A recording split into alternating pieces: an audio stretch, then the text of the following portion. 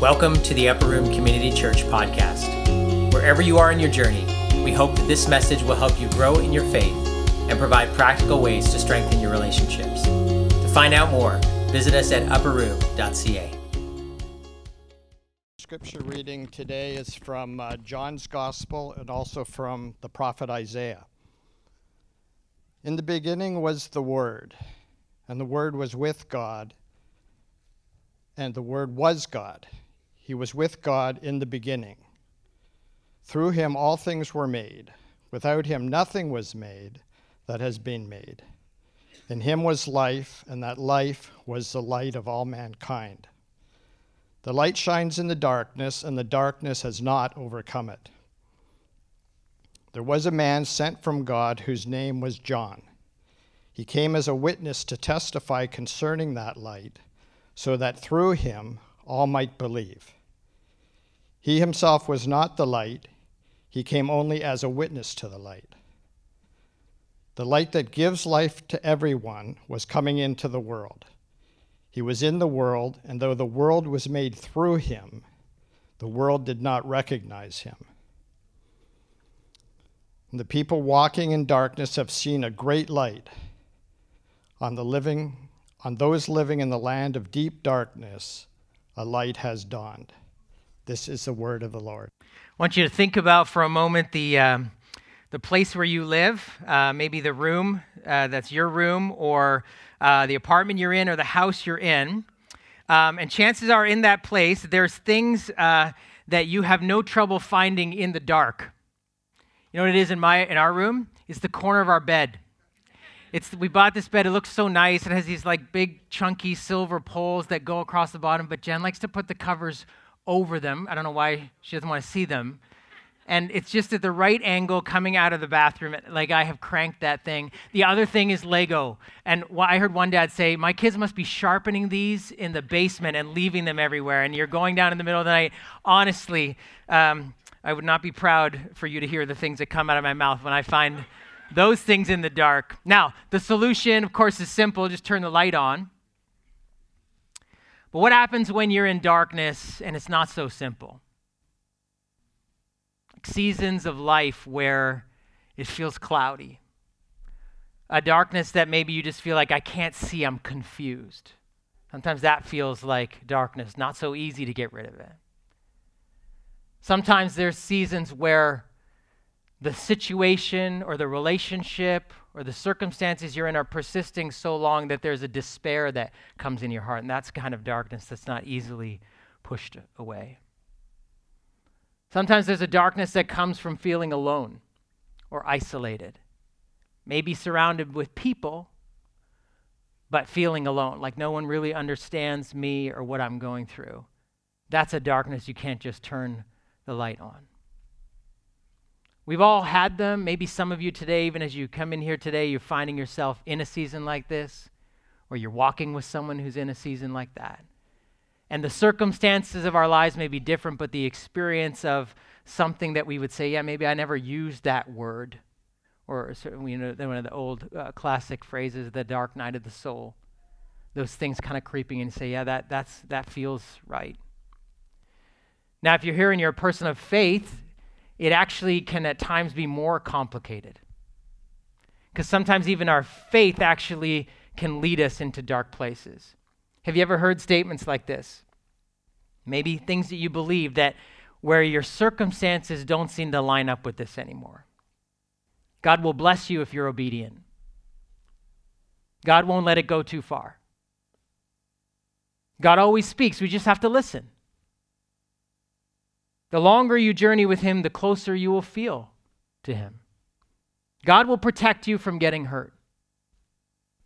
Or if you have enough faith, he'll come through for you.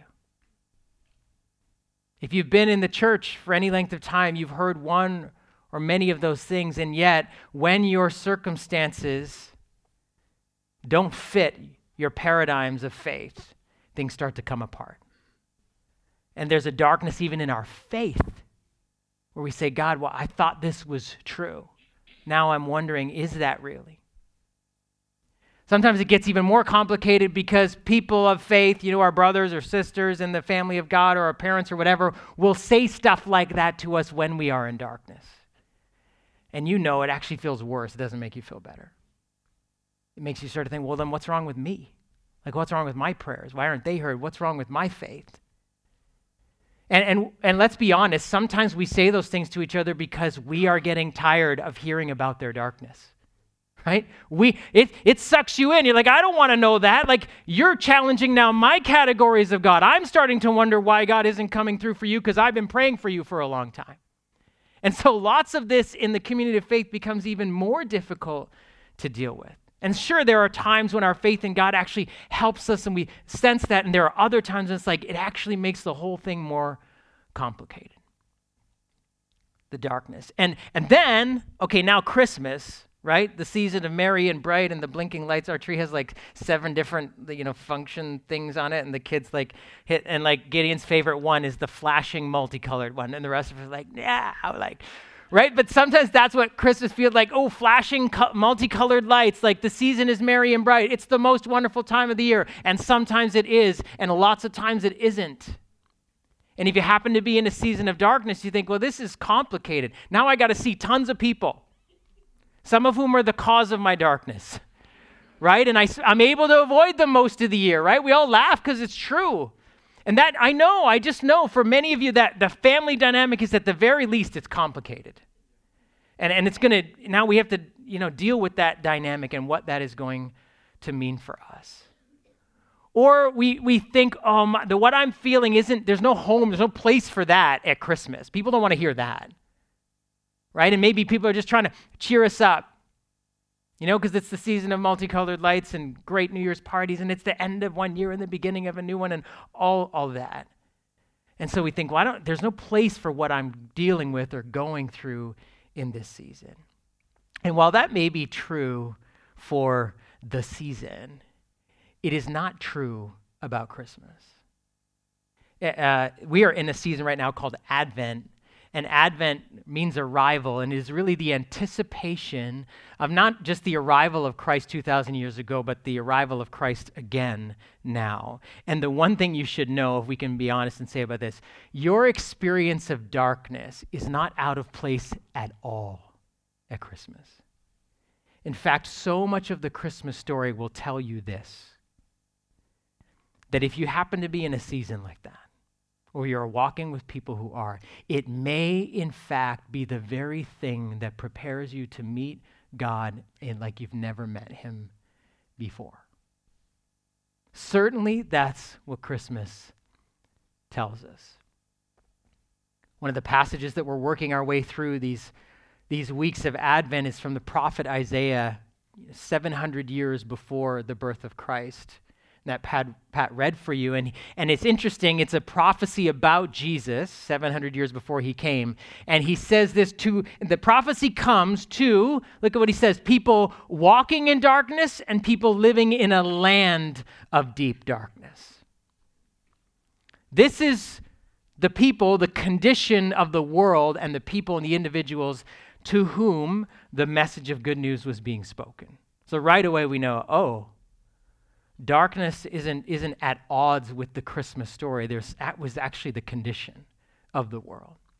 And he uses 2 different phrases. He says, people living in a land of deep darkness. Now, for the people of Israel, God's people at that time, and God's plan was always to bless one family that would become one nation that would actually bless all nations. And so that it would eventually not be just about one person or one nation or one ethnicity or one people group or one part of the world, but that all nations, everybody would be blessed through this. So when Isaiah's talking to one nation, he's talking to that nation as if it's going to be for everyone.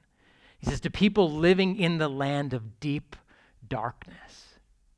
The darkness that Israel was facing at that time was so multifaceted. There was the external issues of enemies who were attacking them at that time. Their capital city was under assault, and there were nations coming in, and they had actually after many years of peace, were now experiencing war, and people were being taken as prisoners of war, killed, and young men having to die in battle, and all of this was going on, and so there was darkness that way. And it would progressively lead to something that would exist for over 400 years, or 600 years of being ruled by one nation from another. It would be Babylon, and then the Persian Empire, and then Alexander the Great and the Greek Empire, and then the Roman Empire. And so 700 years later, when they were rereading this prophecy, it was even darker. And as I've said to you before, the Roman occupation of Palestine, of this part of the world, and actually any territory that was occupied by Rome, meant that your life was dark and difficult. Taxation was probably over 90%. If you owned any land at one point in time, which is what made you wealthy, you didn't own it anymore. You were probably a slave working on the land you used to own, getting slaves' wages just to pay back debt, taxes you could never afford in the first place. Death and taxes was their reality. That was the oppression, and that was the darkness. But spiritually also, and ethnically and politically, their freedom taken away. They were living in a land of deep darkness. But then he says for the people walking in darkness, which actually implies more of what was going on in them. Darkness was a word that God used to describe to his people the stuff that they were dealing with on the inside. And we know that the Bible's description of sin is not this sort of oversimplified doing bad things, but actually describing a state of brokenness, of fracture, not just out there, but with God and inside, that psychologically, emotionally, spiritually, and physically, they were people experiencing darkness. And so 2,000 years later, or 2,700 years later after that prophecy, while the circumstances may be different, you and I can relate. We are living in a land of deep darkness. It feels as if there's more bad news, or that's just what news is. Out there in the land that we live in, so much chaos, so much turmoil, so much fear.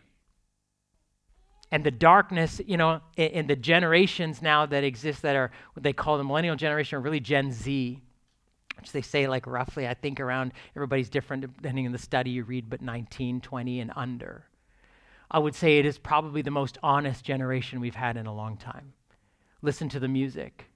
It's honest. The movies, even about superheroes, are not about people who are impervious to any kind of feeling. The superheroes of today's movies are also struggling and flawed and have darkness within them that tears them apart. All of the stories are far more real, far more honest, and yet there is so much despair. Suicide rates are at epidemic levels. Or at least depression is, and suicide rates are double and triple what they've ever been before. There is an honesty about the darkness, and yet with that, a despair that comes. And so while 2,000 years later, our circumstances are different, the experience of living in a land of deep darkness is the same. And then, of course, there's the darkness within us. Like many of us can attest to the fact that some of the chaos and conflict and darkness we're dealing with is a result of our own choices. Perhaps some of the darkness you're battling is just saying, I'm the problem. I'm my own worst enemy. I don't know how to get myself out of these things that I keep getting myself into. Maybe some of the conflicts in your family you're going back to are because of words that you've spoken or things that you left undone. And so we are people not only living in a land of deep darkness, we are walking in it ourselves. We understand this. And Isaiah says, to those people, a light is dawning. The word dawn is so interesting, right? It's something you're waiting for. It's coming. It hasn't come yet, but it's coming. He says, to these people, this is the message to the people living in a place of darkness, walking in a way of darkness, a light. And he says, a great light is dawning. And about 780 years after that, one of Jesus' followers, in writing his Christmas story, unlike the other three that had shepherds and mangers and angels and all that stuff, the Apostle John tells a totally different account of the Christmas story. It's one we don't actually often read from at Christmas because it doesn't have any of the Christmas story in it. Here's what he says. In the beginning of time, in other words, was the Word, and the Word was with God, and the Word was God. He, we know, spoiler alert, Jesus, was with God in the beginning. Through him, all things were made. Without him, nothing was made that has been made. Listen, in him was life, and that life was the light of all mankind. The light shines in the darkness, and the darkness has not overcome it. Some of your translations say the darkness has not understood it. In other words, it can't figure it out. It can't solve it. It can't put it out. It can't put it away. The true light that gives light to everyone was coming into the world. So interesting, right? That John's description of the entry of God into the world is a description of light coming into darkness. It tells me that the darkness we're experiencing is not an obstacle to God being present in it. It's not as if the darkness has to all go away and the conditions have to be perfect and then somehow we'll meet with God. That is what religion tells us. Everything has to be right, just so perfect, clean lines, clean heart, nothing wrong with you, and then God will meet with you. It's why people say to me, can anyone come to church? Do you have to pay money to go to your church? Do you have to wear what do you wear? There's this belief, it all has to be clean and perfect and nice. It's like, I can never go there. God couldn't love me. I've heard things like that so many times. And as much as we think, no, that's not true, there's stuff within each of us that thinks that when we are going through darkness, that somehow God can't come close to this. And John says, Jesus is the light of the world. Darkness was actually the pre-existing condition into which light came. Light in the darkness is hope. Hope. It is the thing you need most when you are living in a land of deep darkness, when you are walking in darkness. In fact, later on in Isaiah, he says, in him, that is Jesus, the nations will put their hope. This light of the world. Light in darkness is hope. Now you may say, well, what is hope? Other than sort of a feeling, it's the biblical understanding of hope is a confidence and expectation about the future. It is a confidence, an assurance. Something around hope says there's a confidence and assurance about the future, and therefore there is an expectation, as in you want it to come.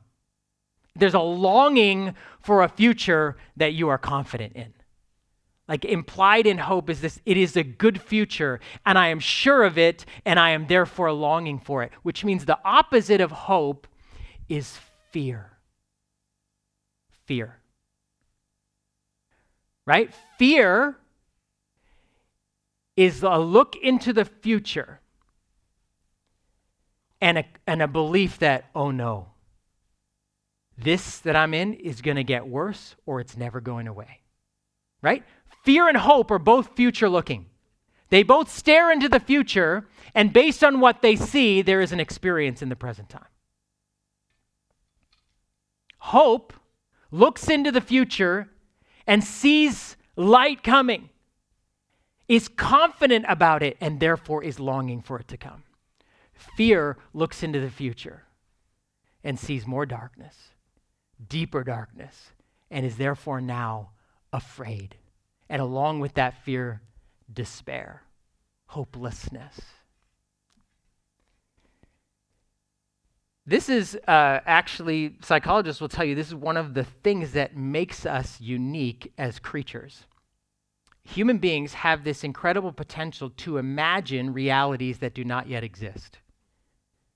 And we are constantly doing it.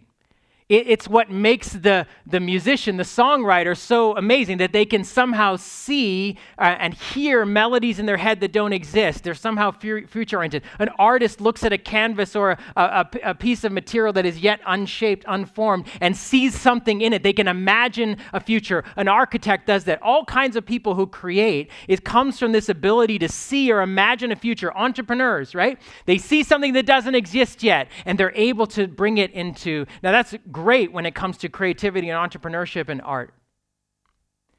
It's terrible when it comes to darkness. Now, I have, some of you have done the StrengthsFinder study many years ago, or you've done it recently. One of mine is positivity. And after we took it, my wife's like, oh, I see, I know, I understand you. Because she'll say to me, how can you think that everything is just going to work out? Just because it has for you. Or she'll say, well, you can't just think that everything's going to be fine. I said, so one day we were laughing about it. I said, so what do you do? She's like, well, if I'm in a bad situation, I imagine the worst case scenario. I'm like, why? Why would you do that? Well, if I can imagine a worst case scenario and see a way out of that scenario, then I know I'm okay. I'm like, what if you can't? She's like, yeah, that's bad. I think this is when we were camping and there was a noise outside the tent and she's like, is that a bear? I'm like, nah, it's probably not. And she's like, well, what if it is? I'm like, why are we talking about this? She's like, well, if we just can imagine, what are we going to do? I'm like, I'm thinking, that's a pit I'm not going into. I mean, this is, and this is what I've realized is like my positivity, doesn't work in darkness. Like some of you that are like that, it gets used up pretty fast. It's about this deep. It only goes for a few days or a few weeks, but when seasons persist or things are deeper, it doesn't work anymore. And this is what's so interesting about us as we look into the future and we are projecting, we think, where is this going to go? There's only, and we cannot help but do this, so there's no third option. It's either hope or fear. We're a culture that deals in fear all the time. I mean, this is so much of what is sold to you that you buy for your home is based on fear. Even if it's just insurance. We are afraid. What if, unlikely, how we project into the future, and that's how it works. Which is interesting because one of the common phrases repeated in the Christmas narrative is what? Fear not. Fear not. And it wasn't just because there was a blazing angel on fire and somebody. It was like, I came to tell you not to be afraid. It's actually the beginning of their every message. Fear not, fear not. And yet if we have this sort of thing in us that cannot help but look to the future, how do we actually have hope? Like, what is hope? You see, fear is this thing that comes from looking in the past, what's happened to me, what I've gone through, what others have experienced, looking at the present and how things are, and I think, well, based on the past and based on the present, I've got fear for the future. I know what's happening. I can see this. I've been through this before. I know what happens, or I can tell based on that, this, and that some of us could say legitimately, VJ, look at my life. What would I really what else could I conclude at this point in my life except to assume things aren't going to get better? It looks at the past and how we're dealing with the present and then says, okay, that's for the future. But hope is entirely different. Hope looks at the past and the future and therefore makes a conclusion about the present. And it is based in two things. The first one is the incarnation, the arrival of God into the world.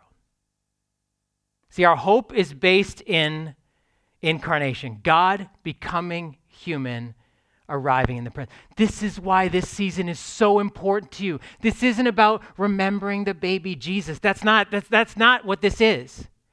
This is saying something happened and arrived into a land of deep darkness, to a people walking in darkness. The light of the world came. There is a confidence that we have, right? If hope is confidence, we know God is not repelled by darkness. We know that even though he seems slow in coming, he comes. This is something my dad said many years ago. Christmas tells us God does not work quickly, but he works suddenly. Suddenly. That word is repeated over and over and over through the Christmas narratives. He appears. There is a confidence in us that says darkness does not repel God. And he, even though it seemed like a long time, he kept his promise. Christmas was a promise kept. He came into and placed himself under the weight of darkness. And then everywhere he went, light was spreading. It's why people gathered to him all the time. And we see that when Jesus came into this world this first time, the incarnation, God becoming human, he went and addressed every level of darkness that was around. He dealt with the darkness of physical pain and suffering. People came to him who had been suffering for decades with things and received healing. He dealt with the darkness inside them. Many of the sick people, what they were dealing with was not just their disease, but the fact that they were pariahs. They were social outcasts. They were considered spiritually messed up because it was a culture where if you were sick, it's probably because you had done something. It was karma. You had done something bad. That's why you were sick. And there was no health insurance. There was no way to have other jobs, especially when most of it was manual labor. So the only thing your family could do was to get you to go out in the street and beg, and somehow the impoverished nature of your condition would cause people to give you money. And so, in fact, the worse you looked, the more they put you out. And so when you were sick or crippled or lame or a leper, you weren't just sick. You were socially cut off. You were spiritually unclean. You had no access to God, no access to people. Even your own family kind of hated you because now you couldn't look after the family. And so for Jesus to heal sickness was not just dealing with physical pain. He was dealing with the darkness of psychological trauma and loneliness and isolation. But then also he would go to people who came forward to be healed and he would say, your sins are forgiven. Because he knew there was a darkness inside them. The darkness of pride, of a judgmental attitude, of brokenness from the decisions we have made that have used us up from the inside out. Jesus was dealing with darkness at every level. Friends, this is where our confidence is not only that God does come, but that he begins to actually deal with every level of darkness in our lives. None of it is outside of his view, and none of it makes him go, oh, that's too messy for me. Our confidence that light will come is because it did come. But the second thing it's anchored in is the resurrection. That's why we sang today already about it. Christ is risen. We would be fools to celebrate Christmas without remembering the resurrection. He is alive still. The other grand miracle. Not just that God became a human, but that when he had been killed, when all of the weight of the sin of the world had crushed him to the point of death, right? John says the darkness cannot overcome. Even though it looked like darkness had completely overcome him, that even the one who brought so much light to them, but it was just 3 years and it was good while it lasted, and then he was gone. That's exactly what his disciples thought. The light of the world burst forth after the third day. And John later says, and the darkness could not overcome it. This is the other thing, because it means he's going to come again. He is alive. And that's what he said to his disciples, I will return. I will come again. And so now we live between his first coming and his second coming. It is the past that we look into that tells us he came and he rose from the dead. And the future, we say, we know his word is true. He is coming again. Therefore, when I look into the past and I look into the future, despite the darkness I have today, I can have hope. I know he will return. Some of you are here and you'd say like, well, that resurrection of Jesus, that thing, I don't know about that. Did that really happen? I often say to my atheist friends who will, say, well, science, science, no one's ever raised anyone from the dead.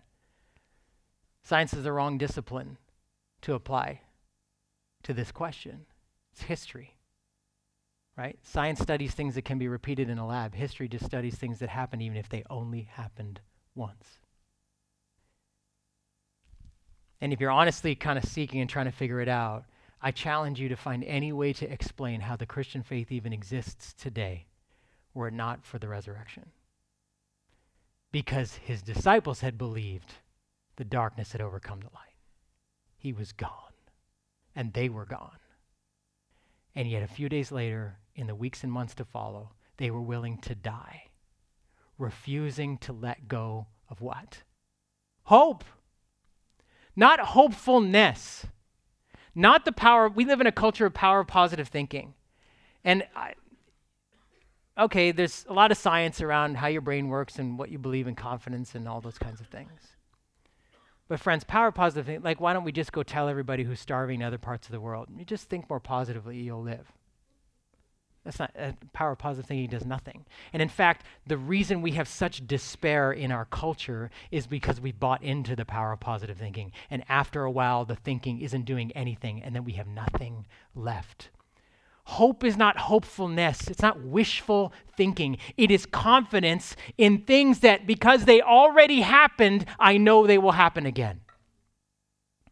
It is a confidence in the arrival of Jesus first, his resurrection, and therefore his guarantee that he is coming again, that therefore not only can I have confidence in those things, I have longing and expectation. I am looking forward to the future, and my life is less and less marked by fear and more marked by hope because I have a confidence in what is coming.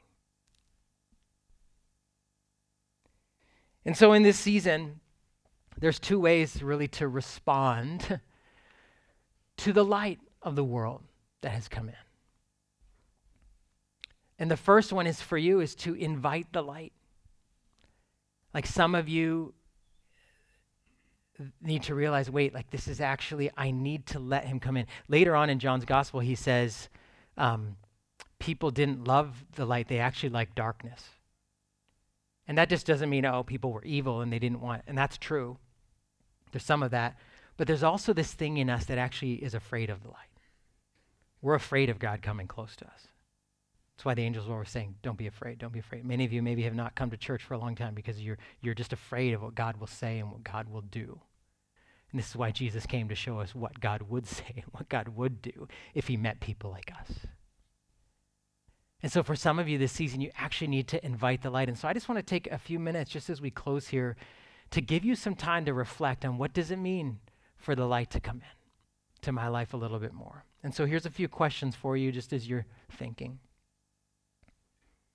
In what ways have I been avoiding Jesus bringing light into my life?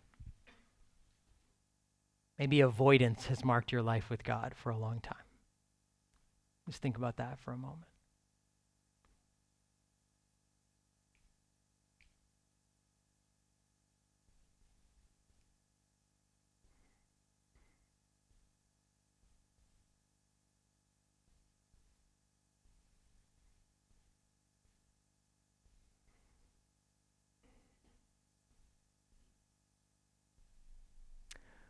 What secrets am I keeping in fear of the light?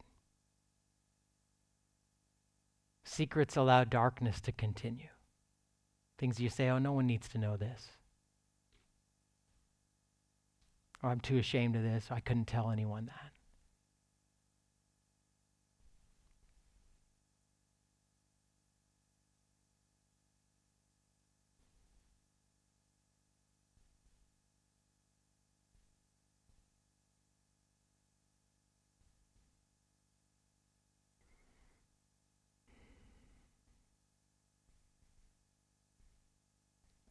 Am I trying to fight the darkness on my own? Is that the secret you're keeping? You don't want to tell anyone what you're going through.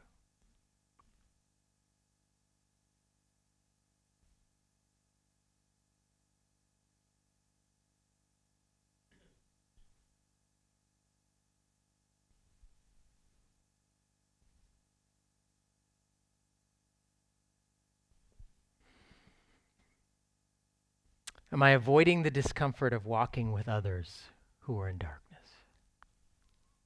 Like an avoidance isn't just behavior, it's something we feel on the inside.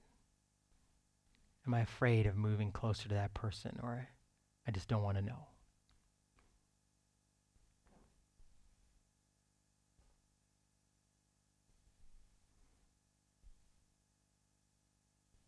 For any of those things up there, what does it mean for you to invite the light? Say, Jesus, come. Come close. Come into this place.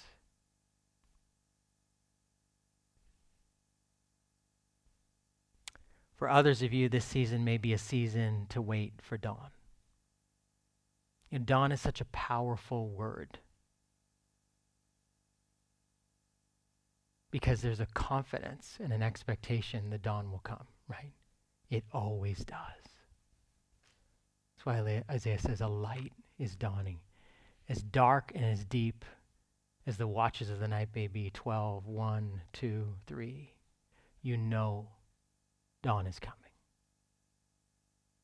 And so for some of you, how can I remind myself more often of the hope I have in Jesus? This confidence.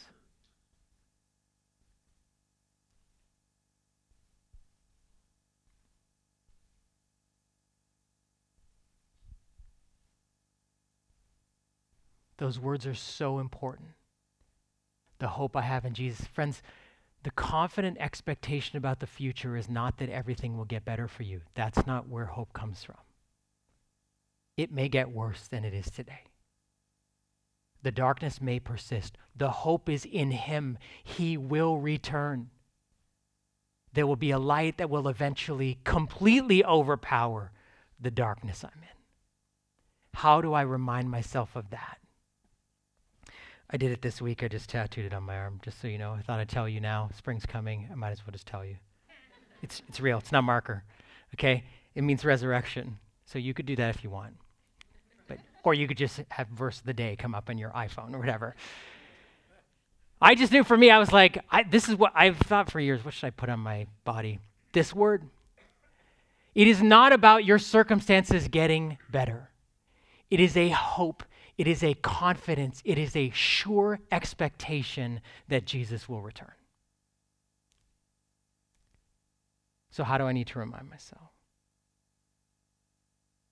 Secondly, who else can I ask to wait for dawn with me?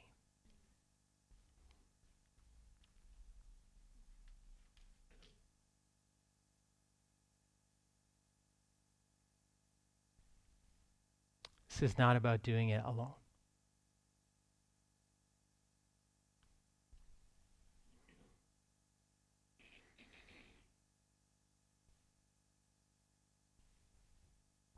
And lastly, where have I seen light breaking through? Where have I seen it? Maybe not in this situation, but I've seen it in other places. I'm seeing it in other people.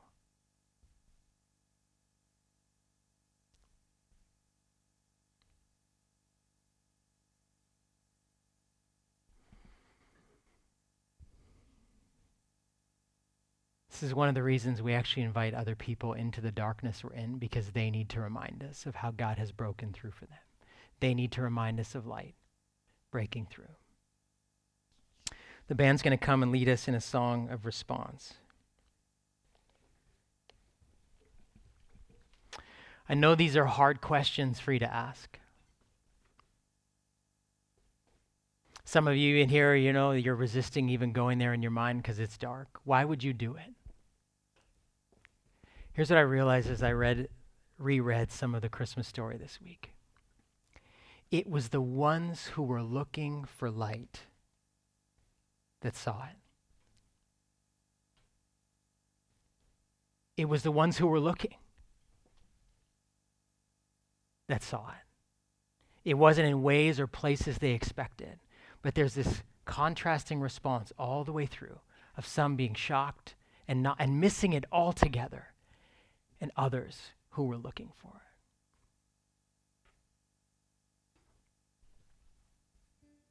it. Lord Jesus, we pray that you make us people who are willing to wait until we see you.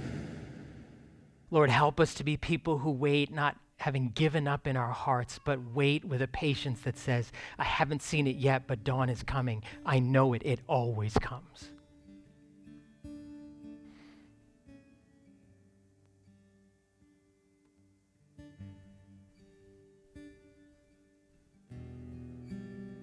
God, even as we sing this song, let it be true of us that we will wait for your light to come. And even now, even in these moments, we pray that we would have experienced the first cracks of dawn. Knowing that you came once. It seemed like a long time, but you came. And ever since that day, light has been breaking through darkness. But you will come again. And so we look back and we look forward, and in light of that, we have hope today. In your name, Jesus, drive out fear from our lives. And let us be people that carry within us, even in dark places and in dark times, hope, the light of the world. In your name we pray. Amen. Before I give you a benediction, I was thinking about the difference between a light that comes from the dawn versus like a floodlight or a searchlight. Like a few weeks ago, Jen and I woke up in the middle of the night and there was this loud sound, and there was a drone outside in our neighborhood with this light looking for something and a chopper above. And it was kind of freaky, and I was thinking, man, if you're on the ground or you're like, that's a light you want to hide from. Dawn is a totally different kind of light, but it's slow. And so here's what I want to bless you with. We just sang, eyes be open. I want your eyes to be open to see the slow but sure breaking dawn of light of God's presence coming into your life. And I just pray that you will experience that in this season, that you will not have to wait any longer to see the first cracks of light. Would you receive that?